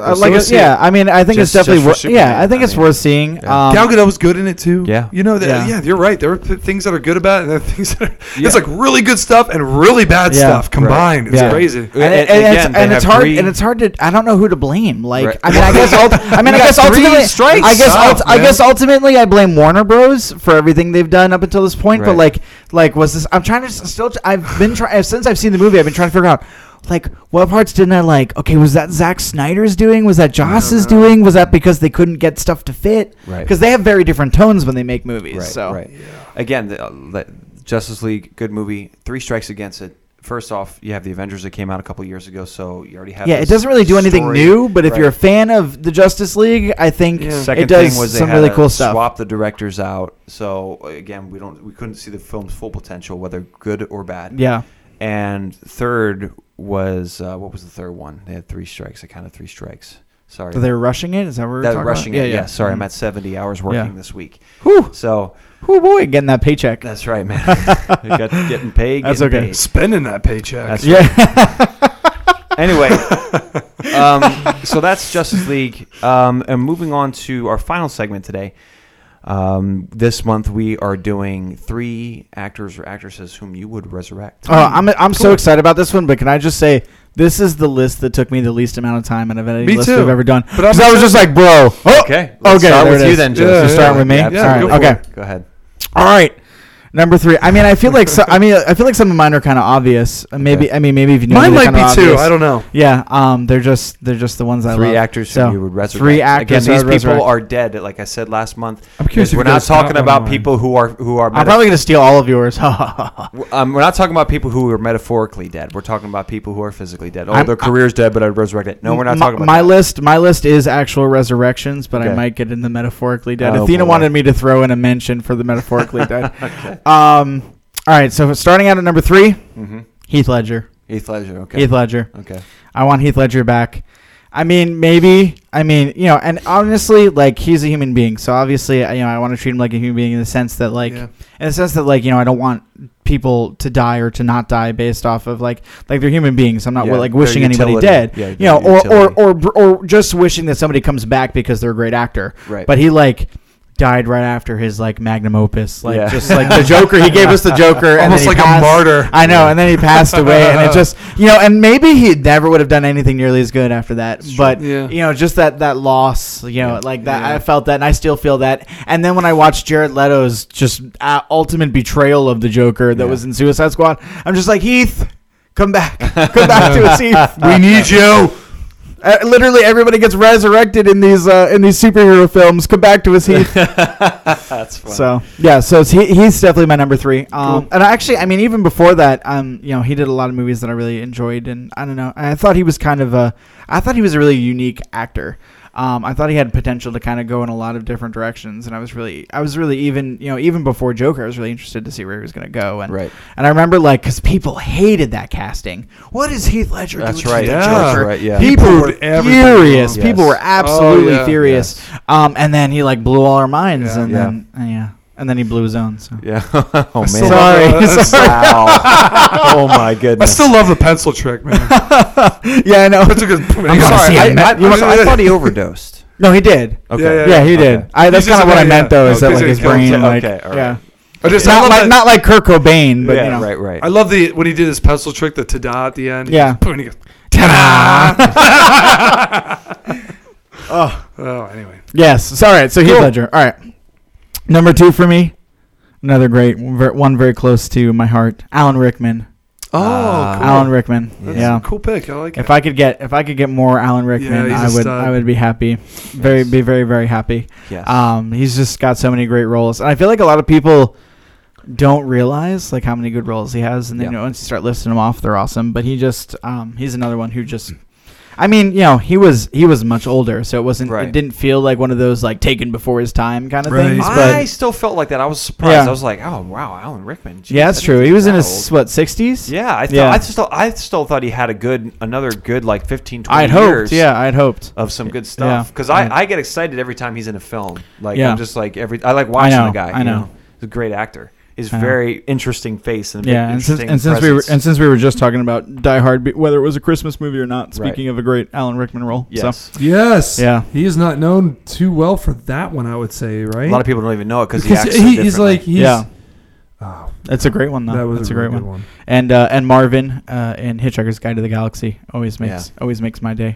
So and obviously Severus Snape, which is the one everybody knows. Yeah. So but of any and also. A Jane Austen film. He did. Yeah. He did. Kate Winslet was the girl in that one. Yeah, it was Kate Winslet and Emma Thompson. I forget which one that was. Oh, that was Sense and Sensibility. Period piece. What it was. Yeah. Sense and Sensibility. Yep. But yeah, so he's got so many good ones. Yep. And I mean, he was probably the only actor who, like, people like actually epitomized the character in a Harry Potter role too. Yeah. Because I mean, I don't think of when I actually like if you've read the books, like I don't actually think of like Daniel Radcliffe as Harry Potter. Because like Daniel Radcliffe's portrayal of Harry Potter was I agree with you. Was like way off. But like Alan Rickman is Severus. Alan Rickman is Severus. He breathed new life into that character. And one of the guys on Duvv's list, Richard Harris, is. Why on my list? Oh, he just jumped it. What in the world? What was that about? Oh, I'd love for Richard Harris to come back. What in the world is that about? You just read one off my list. I didn't read it. I knew it was on there. That offends me. Yeah, I would be. I'm curious to know which. I'll be next on your list. Okay, yeah, he'll be next. All right. Jeez. And my number 1, which I think anybody who knows me, and if you've been listening to this podcast enough, you can just pick it out. Robin Williams. Absolutely, Robin Williams. Yeah. If I could get anybody back, Robin Williams, I'd bring him back. That's a really good. And I mean, that's kind of like a double. I would say resurrect person and career. Right. Because I wouldn't really want if I was going to get Robin Williams back, I wouldn't want him back at the end of his career. I'd want him back at like 90s, early 2000s career. I really respect the guy for being a comedy guy and then being able to do serious roles. Yeah. Right back to comedy. That's hard to do. Yeah. And he did it. He was awesome. Yeah. He was an amazing actor. So what's the guy that you wanted to Athena wanted you to reference? Well, so Athena wants me to reference one, and I said that I would probably pick somebody else over that one. So she said if it was going to come down to resurrecting people's acting careers, she said Kevin Spacey because that dude's done. He's done. Man. He's pretty much dead. I mean, when Ridley Scott goes back into his movie and cuts out all the scenes with you in it and gets a new actor and reshoots every scene in a movie coming out a month from when he finds out you committed all these acts. That happened. Yeah. Really? Yeah. I did not know that happened. It's the new one that was I forget what it's called. They deserve it. It's like coming out like now. It's like coming out yes, I know which one. It's like coming out like right now. But like a month ago when that stuff came out about Kevin Spacey, they like immediately they were like they went and cut all the scenes and they got a totally new actor and they reshot all the money in the world. Yeah. Yes. Mm-hmm. Yep. Who they replace it with? It was like actually like somebody who's not super Christopher Plummer. Oh, okay, maybe not. Or Mark Wahlberg. I think it was Christopher. I think it was the Christopher Plummer. Was he a main character or was he a side character? He was a big character. By the way, I don't like the title of that movie. Oh man, All the Money in the World is actually getting. It's all over here actually. Anyway, so so she said him. I said. Again, this is super predictable of me, funny. But I said that if I was going to get anyone's career back, if I was going to resurrect their career, Daniel Day-Lewis just announced that this is his last movie coming up. Right, yeah. So the one that's coming out or just came out. So which actually looks super, super good. But yeah, so I just I'll probably be reporting on that next podcast because I'm gonna go see that's it. fine. Resurrecting careers, but I mean, since he's done, I would love to get the resurrection of a career would be what's his name from The Mummy. Oh, Brendan Fraser. Oh my goodness! Wow. I love him in The Mummy. He was so great in The Mummy. Now that's an honorable mention. That's an honorable mention. Like his career is destroyed. But he was awesome. Okay. While we're talking about this, I want to say one now. What? Jim Caviezel. Resurrect his career. Ever since he did The Passion, just that's true. He's been in nothing. Was he in anything before it? Oh yeah. What? Count of Monte Cristo, dude. Oh yeah. He's kind of. That's right. Frequency, one of the greatest movies I've ever seen. Frequency, I totally recommend that one. Okay. He's. I think he is really religious anyway. I think he's outside of that. Maybe that's why. I don't know. But okay. Yeah. All right. Okay. Brendan Fraser. I'd love to see him resurrected. Brendan Fraser. But that's amazing. Because he was good. All right. So yeah. So since Luke gave away some of my list already, I'll go from 3 to 1. My 3 was Heath Ledger too. Oh wow. Okay. And because the Joker was awesome, and I don't know, for whatever reason I had this thought I would love to see him in some type of Star Wars role. Well, that was we discussed that. Did we? Yeah, remember on our Listomania when I was replacing, I said that I'd get rid of Hayden Christensen and I would have done Heath Ledger at that time. Yeah, right. He was, I don't know. I think that would have been awesome. Yeah, I think he was so good in even movies like The Patriot as Mel Gibson's son, man, and and after the Joker, you're right. That was just tragic, and I would have loved to see him either as a good guy or a bad guy. Right. I would actually hope he'd be on the dark side because that's way cooler than the light side. Right. But he could do both. He could have done both. Yeah. I mean, that was and I was thinking, wow. And then I thought of honorable mention Paul Walker, but I thought I'd rather see Heath Ledger, right? Because I think he's just a better actor. Mm-hmm. But I mean, I don't mean to be rude. Again, because I want to consider them as people too. Right. But like I don't understand the thing with Paul Walker. Like based on his acting ability, why would you he's not that great. Wasn't he just in the Fast and Furious movies? He's not that great, but he's just cool. Wasn't he like just in the Fast and Furious movies? Did he do anything else even remotely recognizable? I think he was in another movie and I forget what it was. So there you go. But I guess I'm not a huge Fast and Furious fan, so I guess maybe that's why. There are a lot of Fast and Furious fans out there. I know, and those are the ones that all want to bring him back. So are you a Fast and Furious fan, Duvv? Not really. And remember, we're in America. I'm not saying I want him back. I just thought like sure. It was he. And again, as a human being, sure. If we're resurrecting them, based on I would love to see Heath Ledger again. I think they did so much to, I think he would have made whatever movie he's in. I think if he was in Star Wars, he would have made it a lot better. Mm-hmm. I don't know. I had that thought, and I'm like, that would have been great to, have him back there. So that's number 3. Well, here's my question for you: do you think George Lucas could have ruined him? Yeah. Okay. Yeah. Any actor can be ruined by terrible writing. Okay. Do you think? Yes. Yes. I mean, for sure. It's very possible. Yeah. I can't say equivocally that he'd make it better. Have him in there is better, but he could have been a victim of very terrible writing. Okay. But he could pull off. Think of him as Kylo Ren just for a second. Right. Yeah. I don't know. I mean, anyway. But then I wouldn't be able to stand him getting castrated by Rey. Yeah. So anyway, I wouldn't have been able to handle that. So anyway. Well, I mean, that's true. I guess, I don't know. It's Star Wars. We're going to have to talk about this. I know. We're not going to talk about that. Anyway. We'll talk about the next one, but there's so much to talk Star about. Wars special. So much. My next one too. I'm gonna give a little love to the ladies. I was like, you know what? Instead of I'd love to see an actress. And this, I don't know why. If you ask me, well, why would you want to see this lady, Richard? Like, what was she in that was just so amazing? I can't really answer that a whole lot, but I would love to see Audrey Hepburn back in her prime, just in these in movies. And I think there are thousands upon thousands of people that would agree with you on that. Yeah, and Audrey Hepburn is widely recognized as one of the greatest actresses ever lived. And some of the movies that I've seen her in, I was just like, I don't know, for whatever reason, you're just taken with whatever she's doing. It could be. She's she was in Tame of the Shrew or something, right? Where she was what was that called? My Fair Lady. My Fair Lady.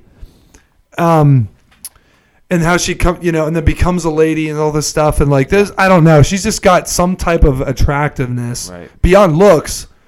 Yeah. About and it would be great to see her in modern movies. Well, I shouldn't say Henry this is the whole Higgins, thing. Just you white. Just this whole thing. I shouldn't say that. Like it's like, do you really want to see her in modern movies? No. Because she'd probably be doing a porn scene with somebody. Right. I don't want to see that happen. Right. It's one of those things. It's one of those things. It's like, wow, I'd love to see her in movies again, but maybe there's a reason she was in the time when she was. You know? Right. But anyway, I would love. Yeah, if, maybe if there's I could a reason pick a that lady, was special. If I could pick a lady that could come back, cool. It would be her. So, and then my number one, of course, Luke spoiled it for everybody. He spoiled your number one. Richard Harris. Yeah, Richard Harris. Please come back and bring light to this dark world of Hollywood, please. There is no other Dumbledore. The drop off from him to the next best. Yeah, Michael Gambon just wasn't even like, and it wasn't Michael Gambon's fault. You don't measure up. Nobody measures up. Okay, to everything he's in is good. Stinking, what's his name from? It was awesome as Emperor. Marcus Aurelius. Marcus Aurelius, and you can't. Nobody can do that. Right. Nobody can do what he can do, and it's also like Count of Monte Cristo. Yeah, he's awesome. He's like, we'll get there in 8 years. Yeah, that's right. And he's interesting. He's an interesting person to read up on too, because he was insanely cynical about the acting world by the end of his life. Oh my gosh, yeah. Like on the set of like Harry Potter and stuff like that. Like if you like read some of the stuff he used to talk about and like he thought acting was the easiest thing to do ever. Oh really? And so he just thought all these people who acted like their life was hard or that they like were really impressive. He just like used to make fun of other actors. I'm liking him even more now, dude. I like his son just because he's his son. I know. Actually, he does a good job. Yeah, his son actually has a little bit like channels him a little bit. When I saw him in was that Sherlock Holmes, the second one? Yeah, Game of Shadows, right? Well, he's got like the same type of voice. His son is dude. He should be a young Dumbledore. Do it. He's too old. He might be a little old, but at a certain point you can have him as anyway. But they got Jude Law. The thing about we really love Richard Harris in this house because he's an honorable mention for me. For someone who I'd resurrect because if you are a fly on the wall in this house, you walk around. You hear every now and then you'll hear me Duvv say to nobody. I just thought of somebody. Say to nobody in particular. I'm going to spoil one of yours. I am the greatest actor in the world, Maximus. I'm going to spoil one of yours. All right, go ahead, hit me. Because now I just thought of it, and I realized I thought of it before. Revenge plot. This is who it would be. I would resurrect Jim Varney. Oh, no. That's Bam. No, that's a good one. Ernest P. Worrell. I would resurrect that dude. Yes. Ernest P. Worrell, yeah. Honorable mention. He should be on my list. Yeah. Darn it. Yeah, that's a great one. That's a great one. Okay, so there's Duvv's list. Although, I am kind of sorry I spoiled it, but you have spoiled, I think, 2 of Joey's lists. Before, no, yeah, 2. You go, and you spoiled Joey's number 1 most That's versatile. True, you did. You said you did for versatile. Joey said, nobody gave me permission to say it. I didn't just come out and say it. I said I know who it is, and Joey then. No, this is how this works. I said I know who it is, and Joey goes, "Who is it, Dave? How about that?" Completely changes the game right there. I don't know about that. Anyway, spoil it. I had 2 honorable mentions. Well, actually, I had 3 because I had to. I was very torn between Richard Harris and Errol Flynn. I love Errol Flynn. I would love to see Errol Flynn come back as an actor and be in these movies. I was thinking a little more old school than those who recently died prematurely. So I would love to see Richard Harris come back. I'd love to see Errol Flynn come back and act in a lot of these movies. Are these your honorable mentions? Yes. Okay, cool. And my third honorable mention is kind of a segue into my top 3. Okay. I'm going to say their real names. Samuel Horowitz. And then that's my honorable mention. And then from there I go to Moses Horowitz, Larry Feinberg, and Jerome Horowitz, better known as Larry, Moe, and Curly. I would absolutely resurrect them and love to see them continue on doing in their prime in today's day and age. I would absolutely resurrect them. I would love to see those are your top back. 3. Oh, absolutely. Yeah. Larry, Moe, and Curly. Larry, Moe, and Curly. There's no question in my mind. Do you think their comedy would work today? No, in this sense that the directors and the comedy that we enjoy today is not timeless. Theirs is timeless, but I wish I could recommend put them back in the MGM Shorts department and say just keep doing what you were doing, don't stop, just keep doing. Yeah, I would like to see Shemp back too. Yeah, and they're absolutely brilliant. Yes, they were like you said, tough. When you were watching, and it was with Curly Joe Dorita, who's not even that funny. Oh. When you were watching Hercules, and then it starts off, you don't see him in the game, but then you switch the scene where you see him, and you just start laughing. It's the Three Stooges. They weren't. The funny thing, they weren't even doing anything yet. They just, the camera pans to them, and you just start laughing. Yeah. Their comedy is timeless. That's what I love about them. Their comedy is timeless. Yeah. You're never going to stop laughing at them. Great picks, old man. people, that's great. Young people. I would love to see middle-aged people. We all love the Three Stooges. You can get so philosophical about them. The comedy that they did, you can get so philosophical about them. I just absolutely love them. They totally took the slapstick. They perfected. They conquered slapstick. Yep. No one else has even come close to conquering slapstick. Like there are many students of it, like Jim Carrey, I think, did just wonderful slapsticks, but they conquered slapstick. I talked Martin Selbrady, one of my favorite podcast hosts. He talked about we talked about Johann Sebastian Bach. Yeah, he conquered music. Yeah. You can't know more about music than Johann Sebastian Bach. Yeah. He conquered music. The Three Stooges conquered slapstick comedy. Yeah, for sure. And it's timeless. It'll really never be better than that. Well, right. Maybe, but as of right now, there's no better slapstick comedy. No, there's no. I would be surprised if there ever will be. But those are my 3 picks. Nice. Cool. Very good. Larry Moe and Curly. I would love to bring him back. Bring him back. Oh my word. In a heartbeat. All right, I have a question. Hit me.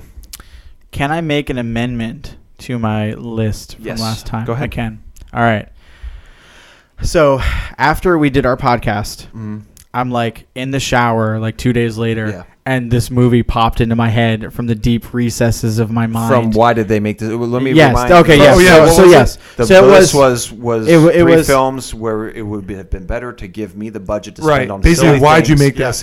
Yeah. Rather than make it on this movie. Yeah. So what was so from the deep recesses of my mind, I don't even know if you guys know this, but it was during the time period where like Redbox was big, and so I would just like go out, like Mike and I would like go out to like Redner's and just get random Redbox movies all the time, right, and watch them. And I remember watching this movie and just being like what? Like, what is happening? The Men Who Stare at Goats. Oh, yes. Yes. I remember that one, yeah. Yes. Just like big actors. Yes. George Clooney. I didn't watch Ian it. McGregor. John Goodman. Matt Kevin Damon. Spacey. Matt Jeff Damon. Bridges. Yeah. That's why I picked it up. Stephen Lang. That's why I picked it up. That's why I picked it up, because I was like, this cast is amazing. Right. And the entire, it was like a, I don't know. I don't even know what this. I guess I would know what this would feel like, but if I ever imagined what a 60s drug trip would be, that's what what watching this movie was. It's like it tried to be a Coen film without anything being in it. Without the Coen brothers, and it was just it was just like, I was like, what is the point of this? Like the whole time, I was I fell asleep. And there probably was no point at the end. Yeah, I fell asleep through part of it, and then I woke up and I was like, I guess I'll finish watching this. It was awful. But it wasn't even just awful. Like, again, that's why it fits into the category. It wasn't just awful like, this is a bad movie, they don't know what they're doing, because again, huge names. It was like what is just happening? Like, is this just like something? Is this like it's when they get that? It's when they start to get artsy fartsy and they start. I don't know where they started to go with this. So I kind of think they might abstract art. Yeah, I don't know. Anyway, so I wanted to make that amendment. At least put that in my list. Yeah, because make that a mention, because I thought, to me, that one is like epitomizes that list. Cool. So the Men Who Stare at Goats. Thank you for your amendment, Joey. Yes, you're welcome.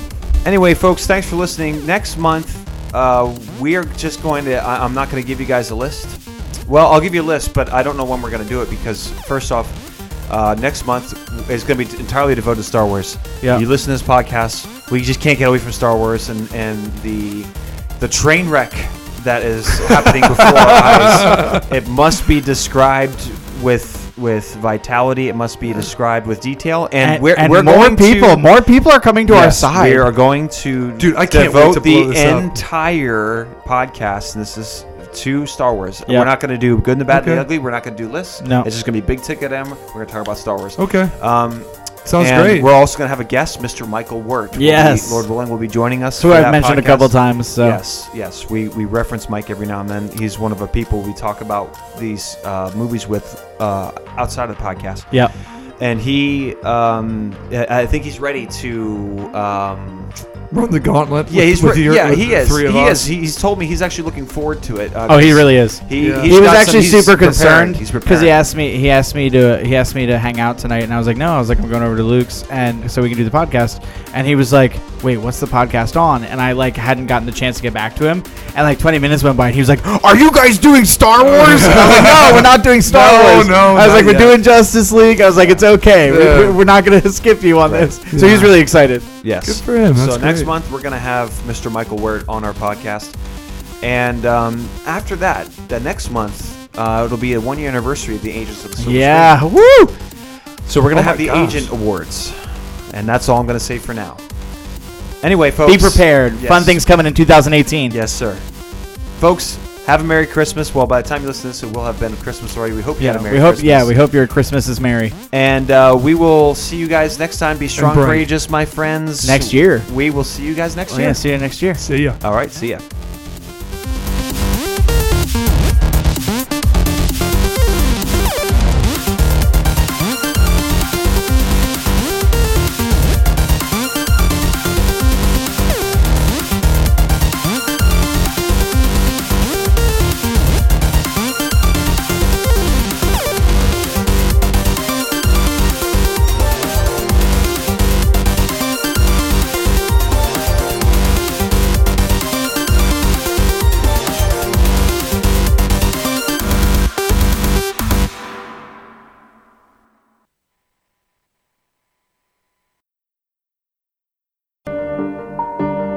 Thanks for listening to Streetwise Theology, brought to you by the Mid-Atlantic Reformation Society and Reconstructionist Radio. Please visit reconstructionistradio.com and thinkandreform.org.